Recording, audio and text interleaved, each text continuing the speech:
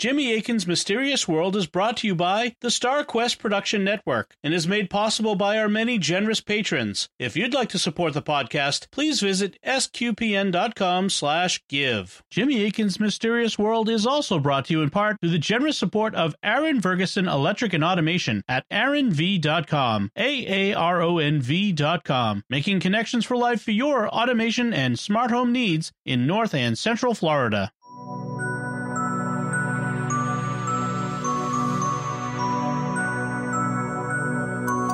You're listening to Jimmy Akin's Mysterious World, where we look at mysteries from the twin perspectives of faith and reason. I'm Dom Bettinelli, and I'm joined today by Jimmy Akin. Hi, Jimmy. Howdy, Dom. This is an episode that we recorded a few months ago to thank our patrons at patreon.com/StarQuest for their generosity in making this and all our shows at StarQuest possible. We gave them early exclusive access, but now we're sharing it with you to show you one of the benefits of being a patron. So please enjoy the show. The first question comes from Beeblebrox, who writes, I'm a fan of deep dive episodes. I'd love to see your take on the Jersey Devil of Leeds Point. It may be too regional, I don't know, but I once started doing research on the subject and was surprised by how much material there was, including but not limited to newspaper headlines. If it's not a meaty enough subject, perhaps the Jersey Devil could play a role in a wider show about regional cryptozoology stories. On that point, I'd be curious to hear Jimmy's analysis and or speculation about why regional monster stories seem to exist anywhere humans gather, what it may say about us and our relationship and awareness of God and things spiritual.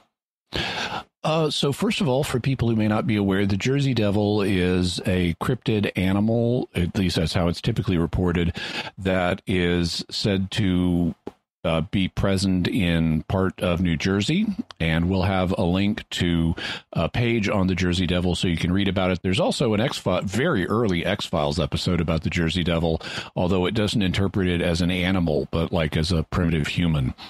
In any event, which is not consistent with the standard folklore, is my understanding.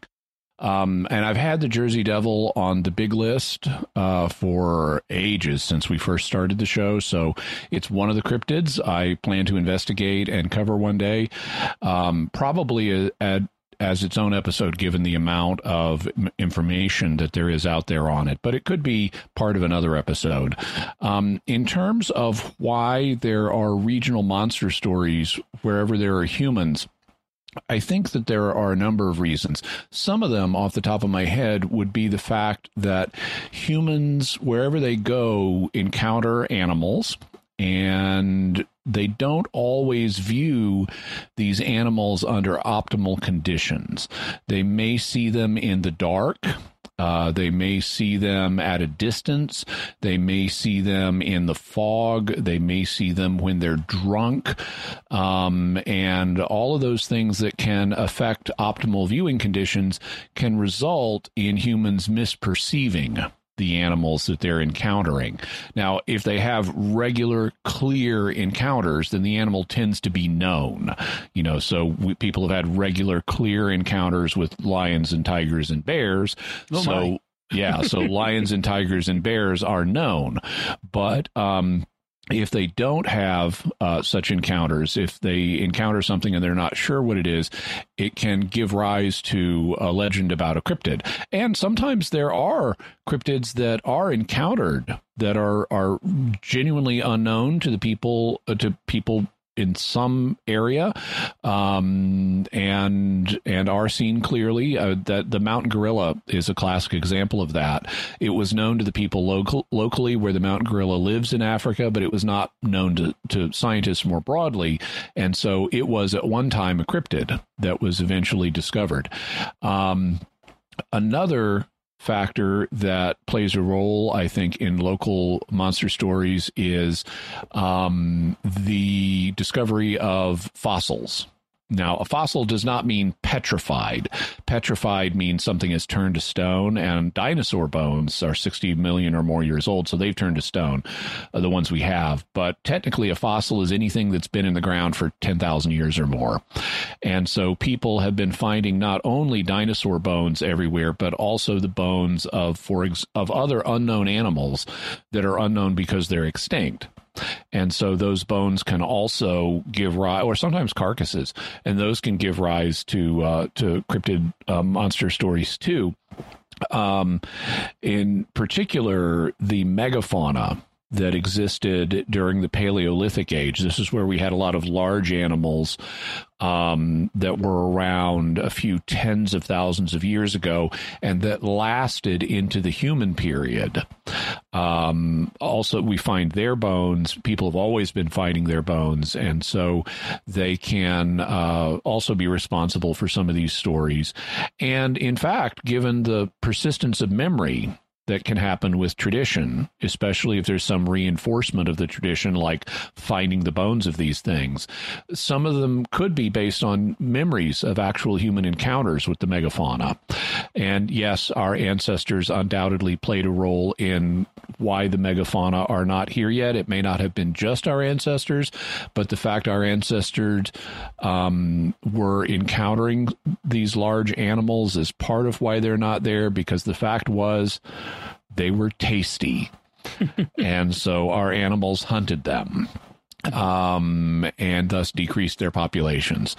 But I think the discovery of artifacts like fossils and also encountering genuine creatures but under suboptimal viewing conditions are some of the major reasons for cryptid stories, apart from the fact that there are genuinely still undiscovered animals on Earth, although most of the undiscovered ones tend to be either in very remote locations or very small.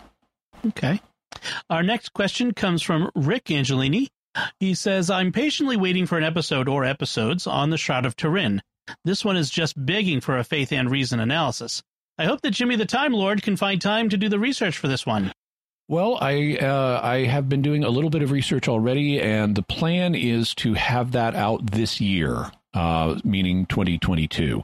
The Shroud of Turin has been requested by one of our patrons who donates at a level where they get to pick an episode topic, arranged by mutual agreement, and they picked that one, so we are going to be doing it. The plan is to do it this year.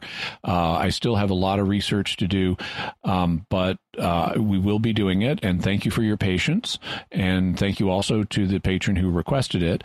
I do want to set expectations about how we're going to handle the Shroud. So as of right now, I do not have a settled opinion on whether the Shroud is the burial cloth of Jesus Christ or not. I'm genuinely open to both options, as I always try to be before I've researched a subject. And I also, laying my cards on the table, I want it to be the burial shroud of Jesus Christ. However, just because I want something to be true doesn't mean that I'm going to skew the evidence to get to that conclusion. I really try on this subject, as in every other subject, to check my confirmation bias and not allow myself to be guided by it. So just because I want it to be true does not mean I'm going to go any easier on the Shroud than I would anything else. Also, as an apologist, I have a whole additional dimension through which, or an additional lens that I look at the Shroud through, which is in terms of its apologetic value. Because there are folks who, as Christian apologists, whether they're Protestant or Catholic, will say, this is evidence of the truth of Christianity. And that may be true. And one day we may be able to make that argument with some confidence. The problem is right now, the carbon-14 testing that was done does not point to this being a first century artifact. Now, there are counter arguments that says the carbon testing was done wrong or it wasn't reliable for one reason or another. But the mere fact that there was this carbon-14 test, or set of tests actually, that were done at the same time by different institutions that all pointed to a medieval origin, or that pointed to a medieval origin, is something that can immediately be thrown in the face of any apologist who tries to present this as evidence for the Christian faith by a skeptic. And so the skeptic is going to say, hey, you're claiming this stuff, but the science says no.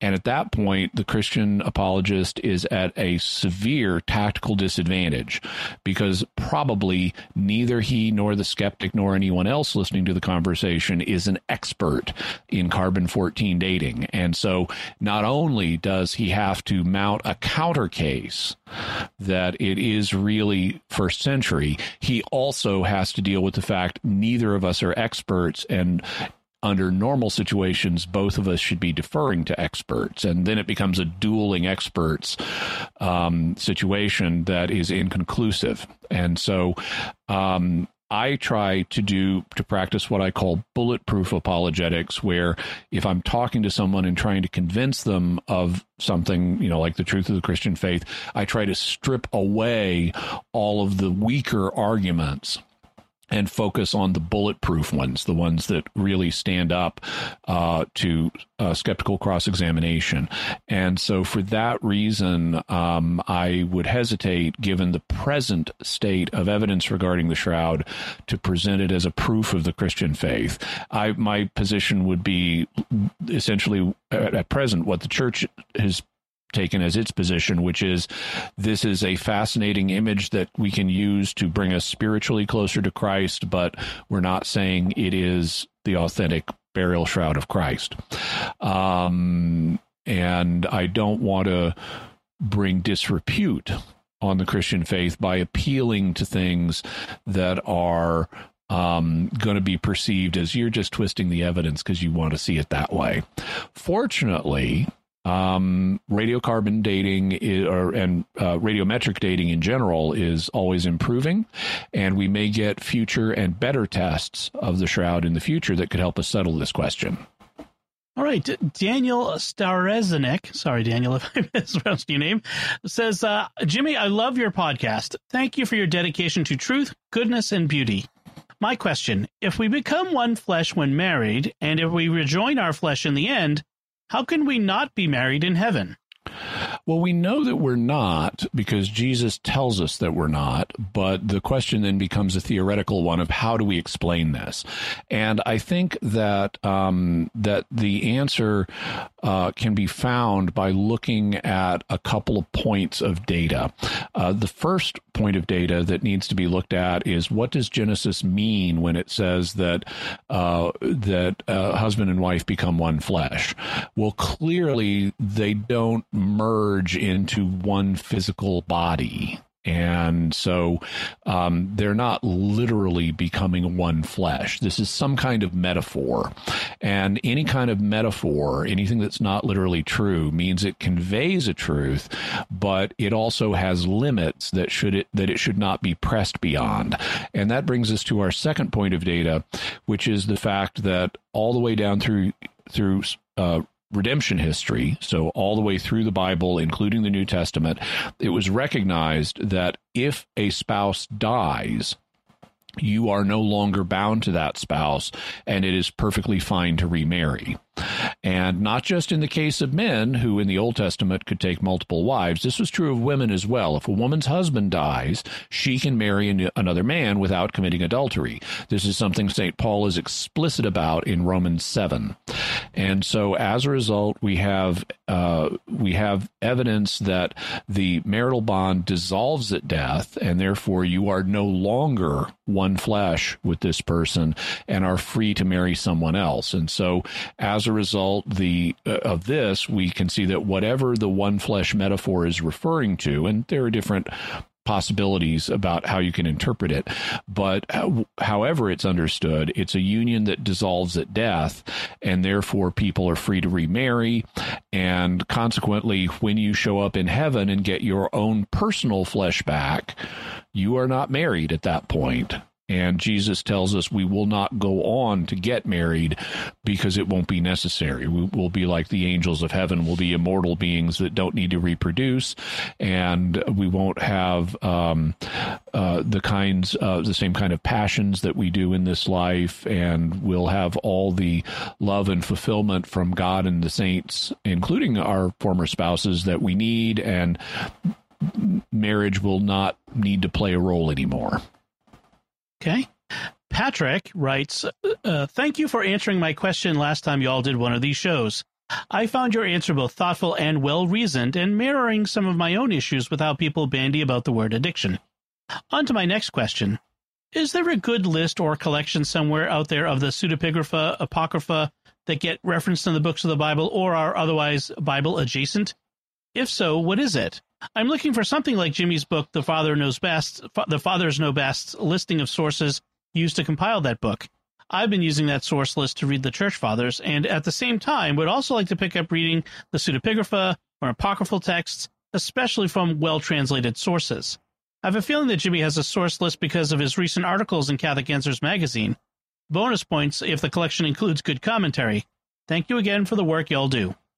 So the place that I go for most of the apocryphal pseudepigraphal books is actually Bible software. I am a heavy user of Logos Bible software. You can go to logos.com, and they have tons and tons and tons and tons of electronic books that are Bible or Bible adjacent, including collections of apocryphal pseudepigraphal works. The pseudepigrapha, so we should probably define these terms. In Protestant vocabulary, the term apocrypha is used for what Catholics and Orthodox would refer to sometimes as the deuterocanonical books of the Old Testament. But there are other works that are also called apocryphal that are books that, in Catholic jargon, that are not part of the Bible but were written in the same general time frame, and that have connections with either the Old or the New Testament. Some works are then known as pseudepigraphal. Pseudepigraphal is a word that comes from Greek that means written under a pen name or written under a false name.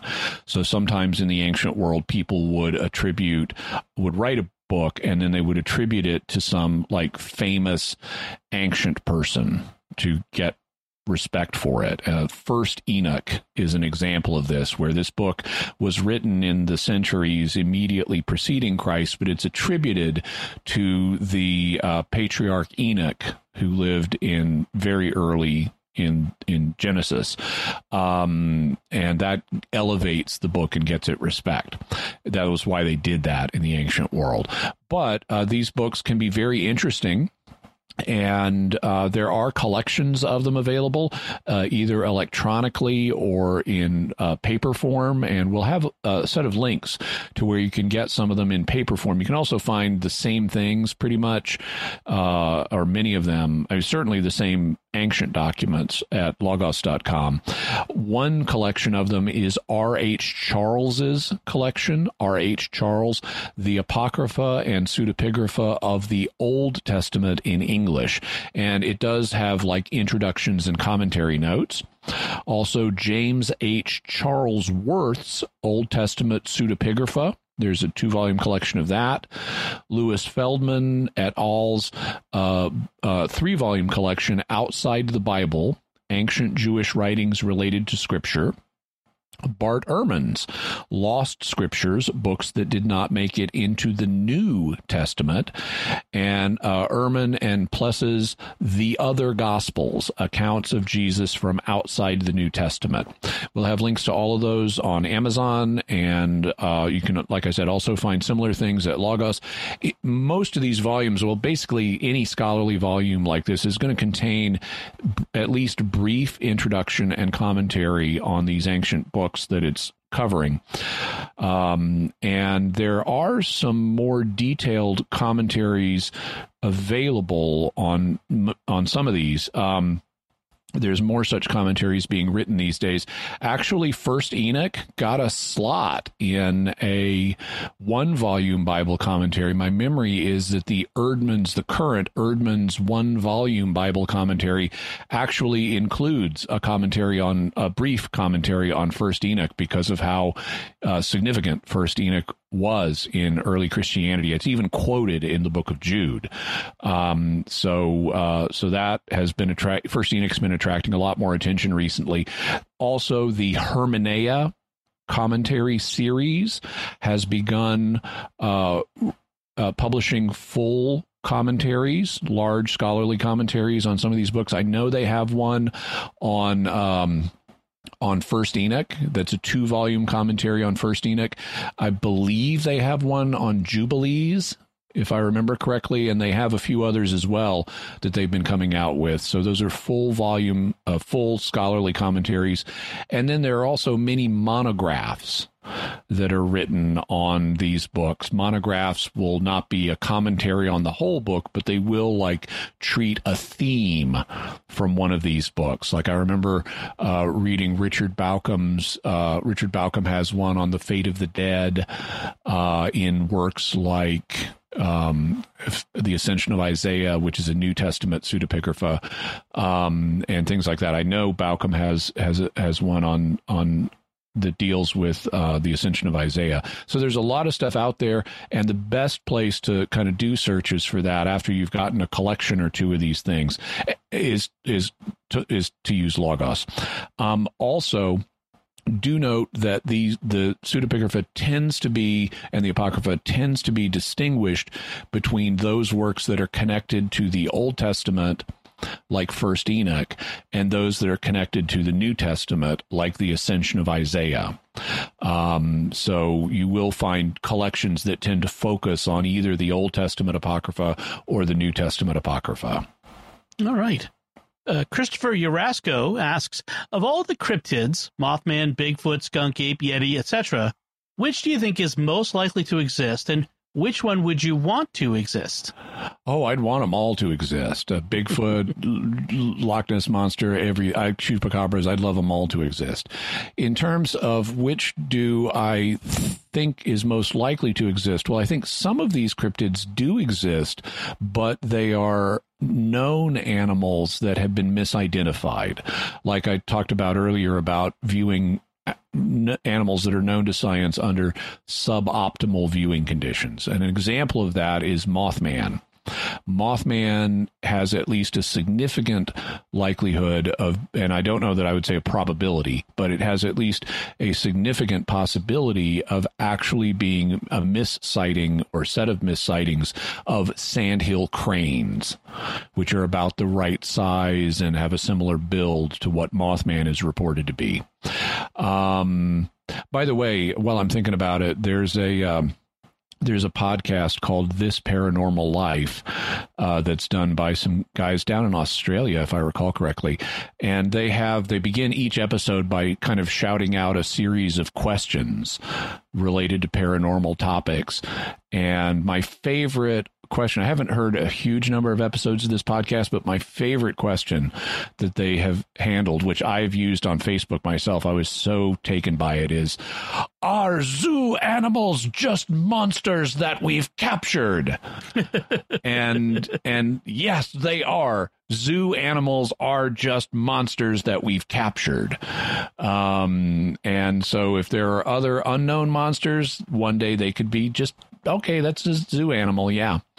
In terms of where I think cryptids are likely to be found, they're only, and it's going to depend on what you mean by large. If you mean larger than human, like Bigfoot, the only place on Earth that you're likely to find unknown animals that are larger than humans is the ocean, because the ocean is the only place we haven't gotten a pretty good handle on in terms of exploration, in terms of the life that lives there. There's still a lot we don't know about the ocean. If you mean smaller than human, but still big, so something like a chupacabra sized, or, the size of a lion or something. Well, there are remote parts of the world, particularly in wilderness jungle areas that are harder for humans, that not many humans live there, that could have, they'll periodically find a new species of goat, or, a new species of aardvark or something like that. In these locations, and so they can still be around on land, but in remoter places. But frankly, the smaller the cryptid is, the better, because the smaller it is, the less chance we will have identified it. And in fact, the vast majority of cryptids are microscopic. we are only beginning to understand the different species of microorganisms, and there are tons of microorganism cryptids out there. But hopefully there are some bigger, interesting ones, and we will continue to cover cryptids in the future. Jordan S. asks, my question for you today is, have you heard of the Didache, and why did the early church fathers write it? Yeah, no, I know the Didache quite well. I first read it like 35 years ago when I was a fairly new Christian and just started reading the early Christian writings. What the Didache is, now, Didache is a Greek word that means teaching. And so the Didache presents itself as the teaching of the 12 apostles. Not saying it was literally written by the 12 apostles, but it conveys the sense of what the 12 apostles taught. And it's been argued that the Didache in particular was written to help Gentile Christians, people who were coming from a non-Jewish background, and it was helping them understand, so what do I need to do as a Christian? And basically, the Didache it's often described as a church manual because a lot of the things it deals with are matters of basic Christian instruction and what to do in church and things like that. It begins with an opening section on morality. And this is often referred to as the two ways section. It presents like the way of light and versus the way of darkness. So here are all the things you do want to do. Here are the things you don't want to do. And this is not unique to the Didache. We have other examples of two ways literature. But the Didache does begin with such a section. And so the idea is for people not already tutored in the Mosaic Law, here are the basics of Christian morality. And especially as they would apply to a Gentile. So like circumcision is not there. Then it proceeds to talk about Christian initiation. It has information on baptism and how you baptize people, and it has information on the Eucharist and what you do in the Eucharist. And it ends up with, it also has a section on prayer, how to do basic Christian prayer, and then it ends up with a section on eschatology, on prophecy about things that were still in the future and how the world will end and stuff like that. And it's a fascinating document. It probably dates from the 1st century, and there may have been an original edition of it that was around by maybe AD 50, because one of the things that you find in the Didache is it has tests not only for telling whether a prophet is a genuine prophet of God or not, it also has tests to tell whether an apostle is a genuine apostle of God or not. And that suggests that at least one version, the original version of the Didache, was written when there were still apostles traveling around, and you needed to be able to tell the good ones from the bad ones. Also, the Didache is noted to have a special connection with the Gospel of Matthew, or at least the traditions that went into the Gospel of Matthew. Some have even proposed, there's a British scholar named Alan Garrow who has even proposed that the Gospel of Matthew uses the Didache as one of its sources. I'm open to that. I think Matthew was written probably after the first edition of the Didache, but my own view would be that they're really drawing on a common set of traditions that show up in both the Didache and in Matthew. It's not one is directly dependent on the other. But there's a significant number of things in the Didache that resonate with Matthew, and one of them is the Lord's Prayer. So we have the version in the section on prayer in the Didache. The version of the Lord's Prayer that we have is most similar to Matthew's version of the Lord's Prayer, which is different than Luke's version of it. And this is also where we get the doxology, or it's the first recorded instance of the doxology at the end of the Lord's Prayer. So after we say, deliver us from evil, that's where it ends in the Greek manuscripts. But then, and this happens especially in the Protestant community, but also Catholics do it at Mass, we'll say, for yours is the kingdom and the power and the glory forever. And that little added doxology appears not to have been originally part of the Lord's Prayer based on the Greek manuscripts of the New Testament. It seems to have been something that was in the liturgy that Christians got used to saying in the liturgy, and then eventually some scribe got confused and put it in a copy of Matthew. But we do find that doxology, or a very close variation on it, in the Didache. So that doxology is very old. It does go back to the 1st century, and we see it in the Didache. Right. And we'll have links to articles on the Didache, and also a link to a page that will further link to a bunch of translations of the Didache, so you can read it for yourself. Anna Fervento says, my favorite episodes are of lesser-known creatures. I would love to hear Jimmy's take on black-eyed kids or another episode on skinwalkers. I would also like to hear more about sky jellyfish. Around the Industrial Revolution, these paper-thin creatures would fall from the sky dead and then dissolve within minutes or hours. I've heard the theory that they were an animal that lived in the upper atmosphere. Every episode is interesting, though, especially things I've never heard of before. So all of those are on the list. Black-eyed kids and skinwalkers and sky jellyfish. Anytime you or anybody else has a topic they'd like me to consider for the future of the show, we love getting those. It also helps if you have resources that you can recommend, especially electronic ones like ebooks or web pages or videos or things like that. And if you can send us links to those things, that would be great. In terms of like sky jellyfish, I find them fascinating as well. But I haven't been able to find a lot of good resources on them. And in particular, I haven't found ones mentioning the Industrial Revolution connection. So if you have web resources or ebooks or things that you can recommend on those, I'd love to have the links. Also, just for your information, there is a Japanese kaiju movie from the 1960s that features a giant sky jellyfish, and I'm blanking on the name. It's not Dalgota, but it's something similar to that, and it does indeed involve this outer space jellyfish that comes to Earth and causes weird things to happen. And because it's the 1960s, there's also a James Bond-like spy crime drama happening at the same time the sky jellyfish is around. And at the end, and the sky jellyfish is like causing hurricanes and tornadoes and ripping stuff up. And then at the end of the movie, they find a way to deal with the sky jellyfish that solidifies it, and it falls out of the sky, a big chunk of it falling to kill the bad guy spy criminal people. As it does happen. Yes. Yeah. It's a fascinating topic. I've never heard of sky jellyfish, so that would be an interesting thing to hear.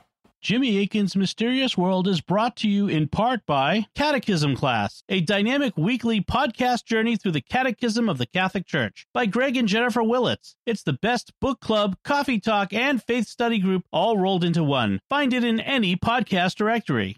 Brooke Kennel writes, will we ever be able to resurrect species that have gone extinct? If so, should we do so? Is this a way for us to undo damage that we've inflicted on an ecosystem, or would we just be playing God and messing everything up again? Sorry, I'm sure Brooke will forgive me. I wanted to interrupt. The name of the movie is Dogora. Dogora. Dogora. Dogora, and it is from 1964. Okay, and that was her question. That was for the previous question. No, I'm sorry. I finished her question. So, okay. So in terms of Brooke's question, I think it is quite possible that we will be able to bring back species that have gone extinct, and the mammoth is a good example of one, because mammoths survived until fairly recently. There were actually some dwarf mammoths living just around 1,000 years ago on a kind of remote island in like off the coast of Siberia, and they became dwarfs because of a phenomenon known as island dwarfism. When you get species on an island, there are limited resources, and so the less resources that you need to use, the more you can survive. And so on islands, species that are big elsewhere tend to diminish in size so that they don't use up as much of the resources that are available there. And this is known as island dwarfism. And so you had dwarf mammoths on this island, but there are also other mammoths that got frozen and we find their bodies in Siberia, and as our ability to extract DNA and repair it improves, it's very likely that we can bring back mammoths. In fact, since they're very closely related to elephants, relatively speaking, you can even use an elephant as a host for a mammoth embryo, and you wouldn't need to have an artificial womb that you would need to design. That elephant mothers would probably be able to carry a mammoth baby to term. And so it's quite likely that we could have something like mammoths back.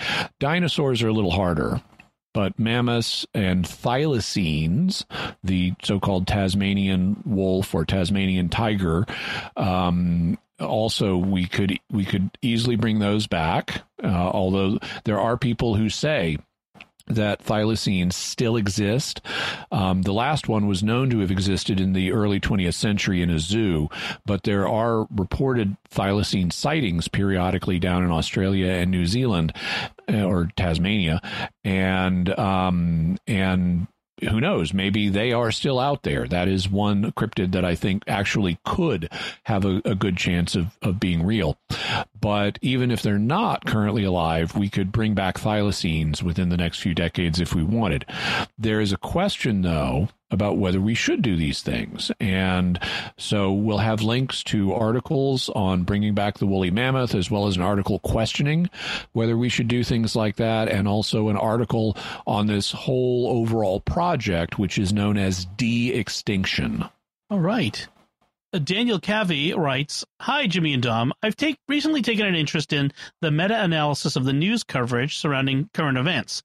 I've been particularly interested in and amazed by the ability of national news outlets to create wildly different narratives for their audiences by selectively emphasizing, de-emphasizing, and sometimes ignoring the details of stories that don't fit neatly with the overall point of view being promoted by the network. This business model creates a lot of confusion and seems to generate its own mysteries concerning the facts and players involved with high-profile stories. Are there any historical examples of such behavior in the press that have created enticing rabbit holes to go down, or is this a 21st century phenomenon? Thank you." Oh, this is by no means a 21st century thing. This goes way back. And in fact, we've even covered some stories like this here on Mysterious World. One of them, for example, in episode 151 on Operation Northwoods, we covered the how the Spanish-American War got started in the early 20th century. And the Spanish-American War was very much driven by newspaper media at the time. There were these newspaper wars happening between big tycoons like Pulitzer and Hearst. Yeah, I was thinking Charles Foster Kane and going, that's not right. Well, it was William Randolph Hearst who Kane was based on. But if you look at their stories versus compared to the press in Spain, you would find very different accounts of what was going on. And so that's an example. Also in episode 124, we talked about death at the National Hotel, where you had a bunch of people get sick or die at the National Hotel in Washington, D.C. And there were very different interpretations in the press of what was responsible for that, including maybe we've got a political assassination going on, or maybe a madman poisoner, or maybe it's a disease, it's natural, or whatever. People didn't know. But there are loads of other cases like this. Another would be the Protocols of the Elders of Zion, which we'll talk about in the future. The Dreyfus Affair in France, the Teapot Dome scandal, Jack the Ripper, basically every major public controversy in hundreds of years has been handled very differently by different parts of the press. And one of the reasons for that is because historically, press outlets were not that big. And so every town, not just every town, would have its own newspaper, and every city would have multiple newspapers, and these were privately owned. And so, for example, in the 19th century, in a given town, you'd have at least, there's the the Democrat newspaper, and there's the Republican newspaper, and there may be some other newspapers, and they would all be spinning things in a partisan way to try to gin up sales, which is why this period is often called the muckraking period or the yellow journalism period, because they were going for sales more than they were truth.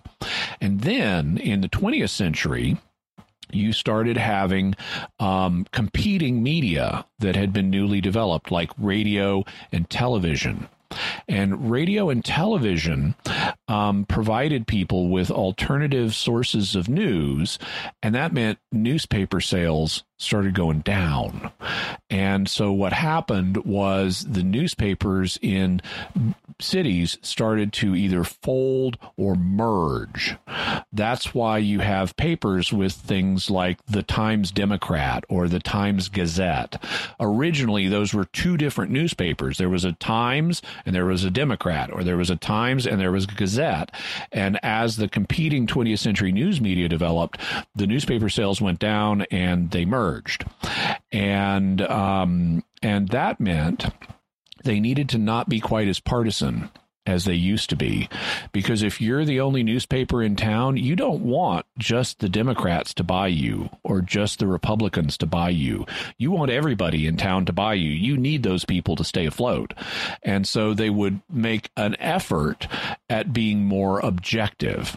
And the same thing was happening in the 20th century on radio and television in their news media, because there's a limited amount of frequencies that you can transmit radio and television signals on. And so a determination was made here in the United States to say, okay, the people we give licenses to transmit on these limited frequencies need to be broadly serving the public interest. And that led to the creation of what was called the Fairness Doctrine, which said if you're going to cover an issue politically, you need to cover it in a balanced way, cover both sides. And so both in the electronic media and in newspapers, you had this unusual historical situation of we're going to try to be objective. We're going to be objective journalists and treat everything neutrally and tell both sides and stuff like that. It was very unusual from a historical perspective. And then the internet happened. And the internet became a major source of news, and the internet does not have the limited frequency problem that radio or television or single town newspapers do. The internet is millions of websites that can express all kinds of different views. And as a result, you started having the internet sucking away traffic from radio and television and newspaper news outlets. And that means that the broad general approach that they were taking is no longer working for them the same way. If you may be the only newspaper in town, so you've got a monopoly in town, but if no one's reading your newspaper, that doesn't help you. And so even if you are a monopoly newspaper, you need to somehow gin up sales, and if you're going to survive, and that means that they've returned to being very sensationalistic, very partisan, and trying to only appeal to a subset of the local community that they want to get readers from in order to survive. So we had the creation in the mid-20th century of a very unusual situation that led to the myth of the objective journalist, and then we saw it all unravel again and go back to the sensationalistic partisan press that's historically normal. And so really you can go back centuries and find the press spinning news stories very, very different ways. So hope you found that interesting. Nicholas Contreras asks, although the magisterium leaves open to interpretation the prevailing theories of evolution, what lines of argument would a serious intellectual proponent of intelligent design use if it is assumed the natural sciences prediction of the Big Bang is correct? This was partly covered in the creationism series, but thanks for a recap if possible.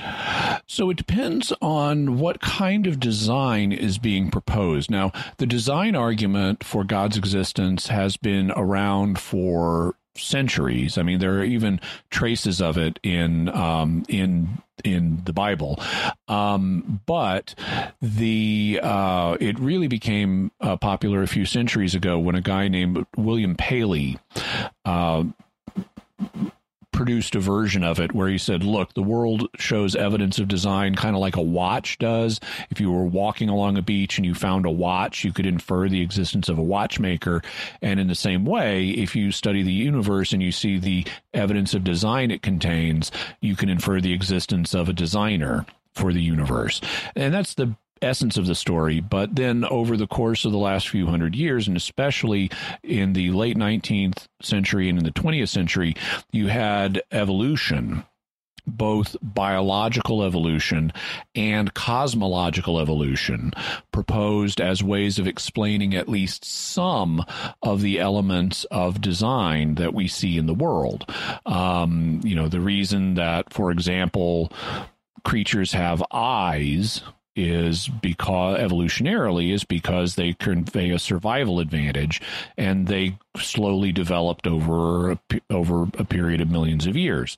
And so you could now appeal to evolution by natural selection and random mutation to explain elements that previously would have been chalked up to design. And so the question becomes, well, in modern contemporary versions of the design argument, what elements of design would you appeal to? And it's going to depend on whether you're talking biological evolution or biological design or cosmological design, or I should say astronomical design.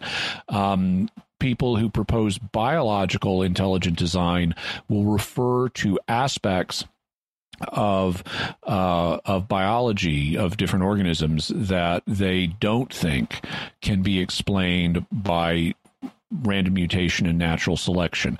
And these include concepts that they refer to with names like irreducible complexity and also specified complexity. And so the idea is that organisms display certain types of complexity, like this is irreducible. It wouldn't work if you broke it down. This feature of an organism wouldn't work if you broke it down. So how could it evolve over time? It seems like you need the whole element in order to work at all, so it couldn't evolve from more primitive versions of itself.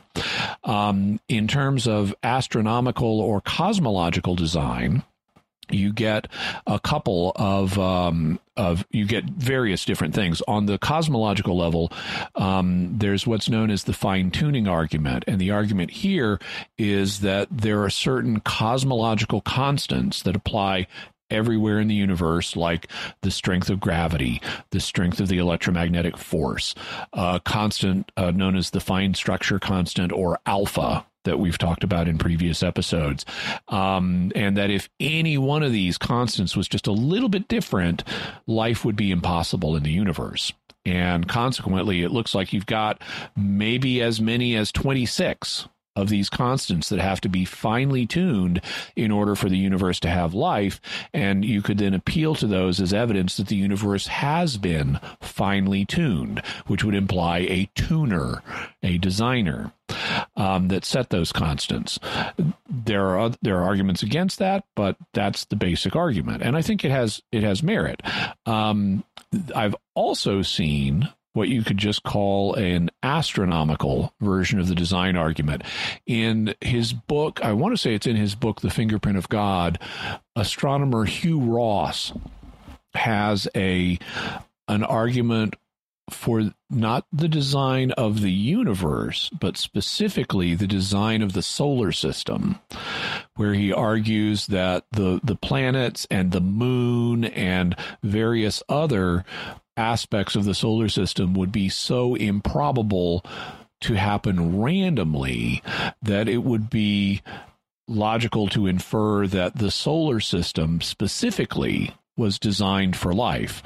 Now, I'm personally pretty skeptical of that because, and I'm also, I like that Hugh Ross is on the side of the angels, but I don't find his interpretation of Genesis convincing at all. And I think he tends to stretch things in ways he shouldn't, and I think this is probably one of them. Now, that book came out, I think, in the 80s, and so that was like 40 years ago, and we didn't even have the ability to study exoplanets in other star systems at the time.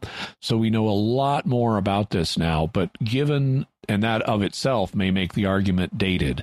But also there's just so many stars in the universe that even if you think life is extraordinarily rare, I don't think the conditions of our solar system are so unusual that you won't find a similar solar system by chance anywhere in the universe. Even if the way our solar system is set up is very rare and necessary for life, there's probably more than one such solar system by random chance somewhere in the universe. And so I'm not optimistic about appealing for a designer for mounting an intelligent design argument for our solar system. Oh, we also will have links to an article on intelligent design on Wikipedia, so it's going to try to do both, but probably will be slanted towards opponents of intelligent design, but that'll give you their side of the story.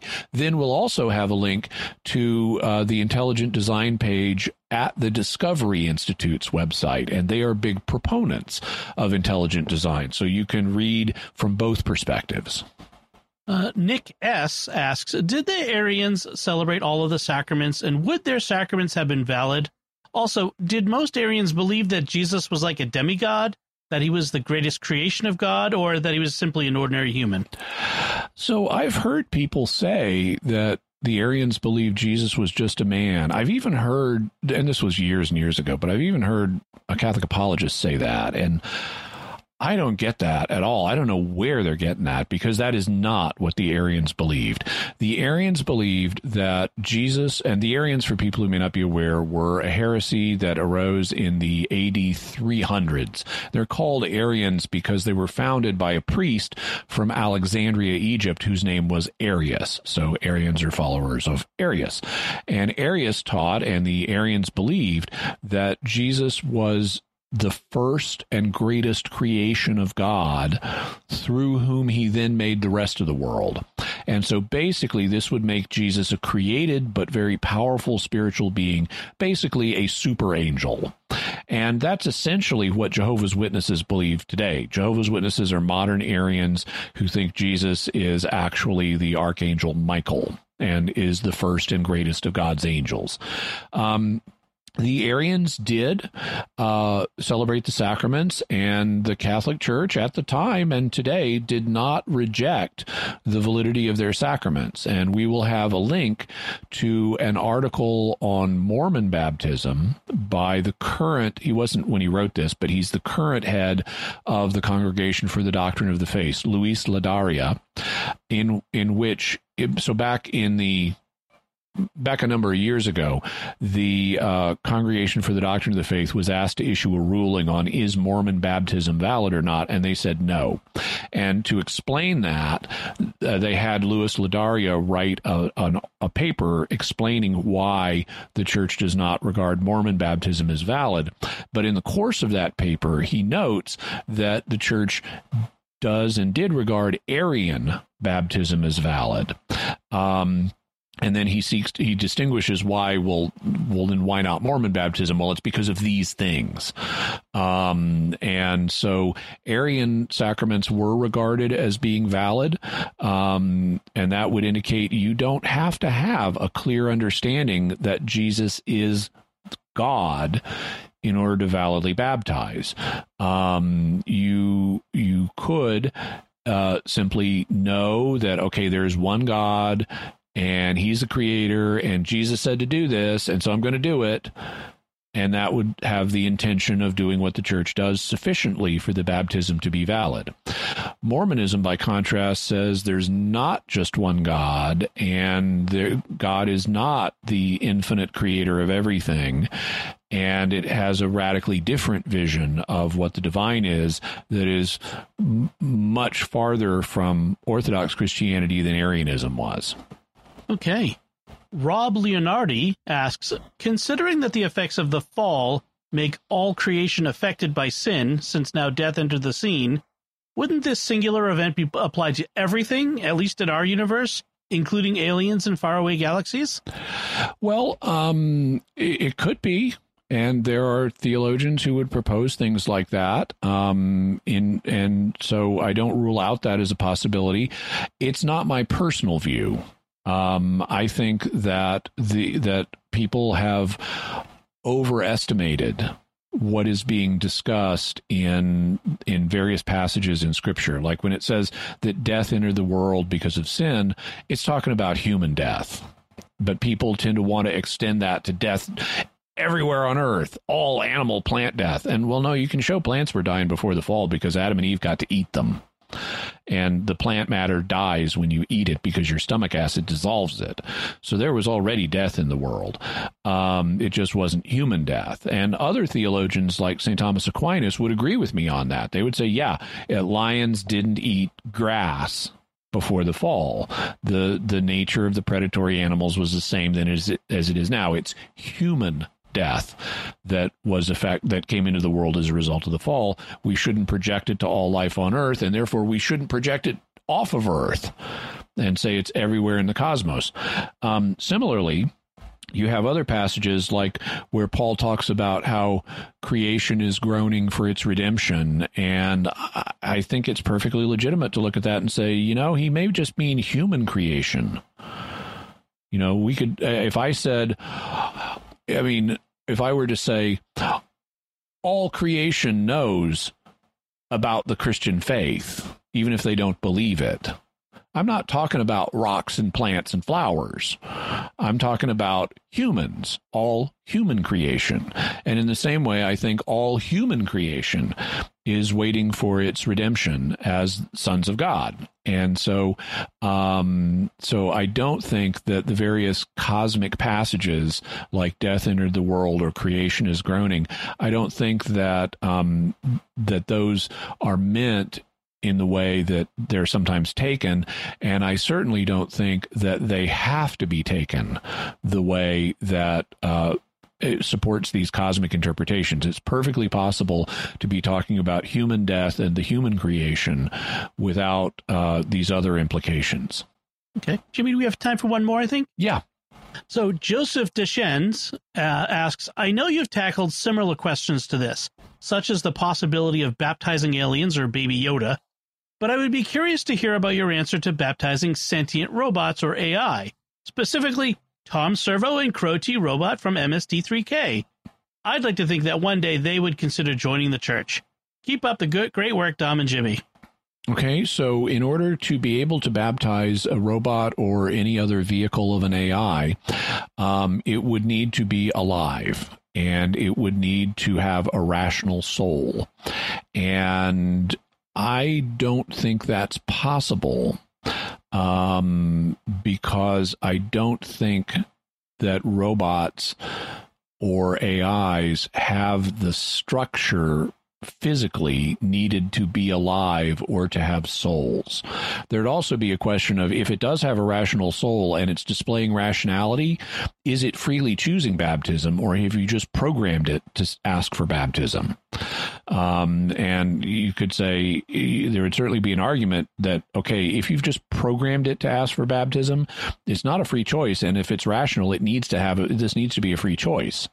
It's like if I did brain surgery on someone to force them to ask for baptism, that would not be a legitimate thing to do to a person. And in the same way, I shouldn't, if a robot were alive and rational, I couldn't just program it to do this. So there would be a whole other complication there. Now, so I don't think it's possible to baptize mechanical things like this. But when it comes to Tom Servo and Crow T Robot, from Mystery Science Theater, I can easily imagine a scenario where based on something they've seen in a movie, they decide they want to be baptized and hilarity would ensue from that. So I can easily imagine that scenario, but ultimately just repeat to yourself, it's just a show. I should really just relax. Although I have to say, I love this image of Tom Servo and Crow T Robot sitting in the front pew at Mass doing their shtick during the homilies. Sometimes it's good that people are not more telepathic than they are, because I have been known to comment on things I'm hearing in a homily mentally. Oh, yes. I think many of us have. We hope you've enjoyed this Patrons Question Show. Jimmy, what do we have for mysterious headlines this time? Well, this time we have a theme of things falling out of the sky. And in particular, people may have heard a theory about maybe what destroyed the biblical cities of Sodom and Gomorrah in Genesis was a meteor strike. A big meteor comes in, there's an air burst, and maybe that's what did it. And that's been something that's been proposed recently, but every proposal needs to be cross-examined, and so we'll have a link to the Skeptical Inquirer looking at that theory, and the headline is Sodom meteor strike should be taken with a pillar of salt, which is a great title. Yes. And they argue that the people who have made this proposal really aren't experts and are misreading the data. So check that out. Also, other things that are going to fall out of the sky in the future include the International Space Station. It is planned to be deorbited, which is a polite way of saying crash into the Earth in 2031. But they're planning on bringing it down like in the Pacific Ocean. So they shouldn't be bringing it down on you unless you're in the Pacific Ocean in 2031. So check that out as well and learn about the plans that NASA has to retire the International Space Station. It's just so much more fun, though, to just say NASA's going to crash it into the Earth. Yes. Folks, Jimmy Akin's Mysterious World is only possible because of the generosity of our patrons on Patreon. If you'd like to support Jimmy Akin's Mysterious World and have your questions answered on future shows for patrons, please go to sqpn.com/give. Jimmy Akin's Mysterious World is also brought to you in part by Catechism Class, a dynamic weekly podcast journey through the Catechism of the Catholic Church by Greg and Jennifer Willits. It's the best book club, coffee talk, and faith study group all rolled into one. Find it in any podcast directory. And by Fearvento Law, PLLC, specializing in adult guardianships and conservatorships, probate and estate planning matters, accepting clients throughout Michigan, taking into account your individual healthcare, financial, and religious needs. Visit fearventolaw.com, FIORVENTO law.com. So that's it from us. What are your theories about the issues we've covered in this episode? You can let us know by visiting sqpn.com or the Jimmy Akin's Mysterious World Facebook page, sending us an email to mysterious@sqpn.com, or sending a tweet to @MYS_world, or by calling our mysterious feedback line at 619-738-4515. That's 619-738-4515.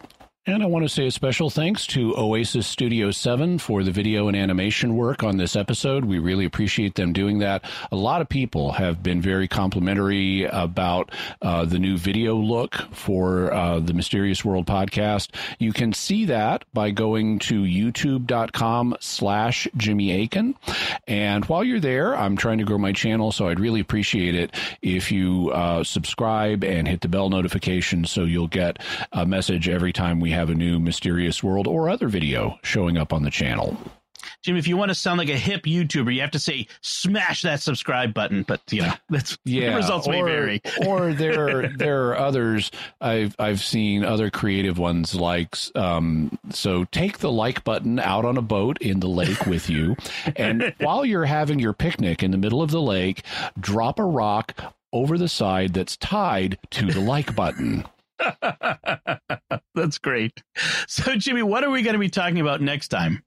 Next week, we're going to be talking with physicist and parapsychologist Dr. Edwin May about what experiments suggest about how psychic powers work. Excellent. Really good. Jimmy Akin's Mysterious World is also brought to you by Fearvento Law, PLLC, specializing in adult guardianships and conservatorships, probate and estate planning matters, accepting clients throughout Michigan, taking into account your individual healthcare, financial, and religious needs. Visit fearventolaw.com, FIORVENTO law.com. Until next time, Jimmy Akin, thank you for exploring with us our mysterious world. Thanks, Dom. And once again, I'm Dom Bettinelli. Thank you for listening to Jimmy Akin's Mysterious World on StarQuest.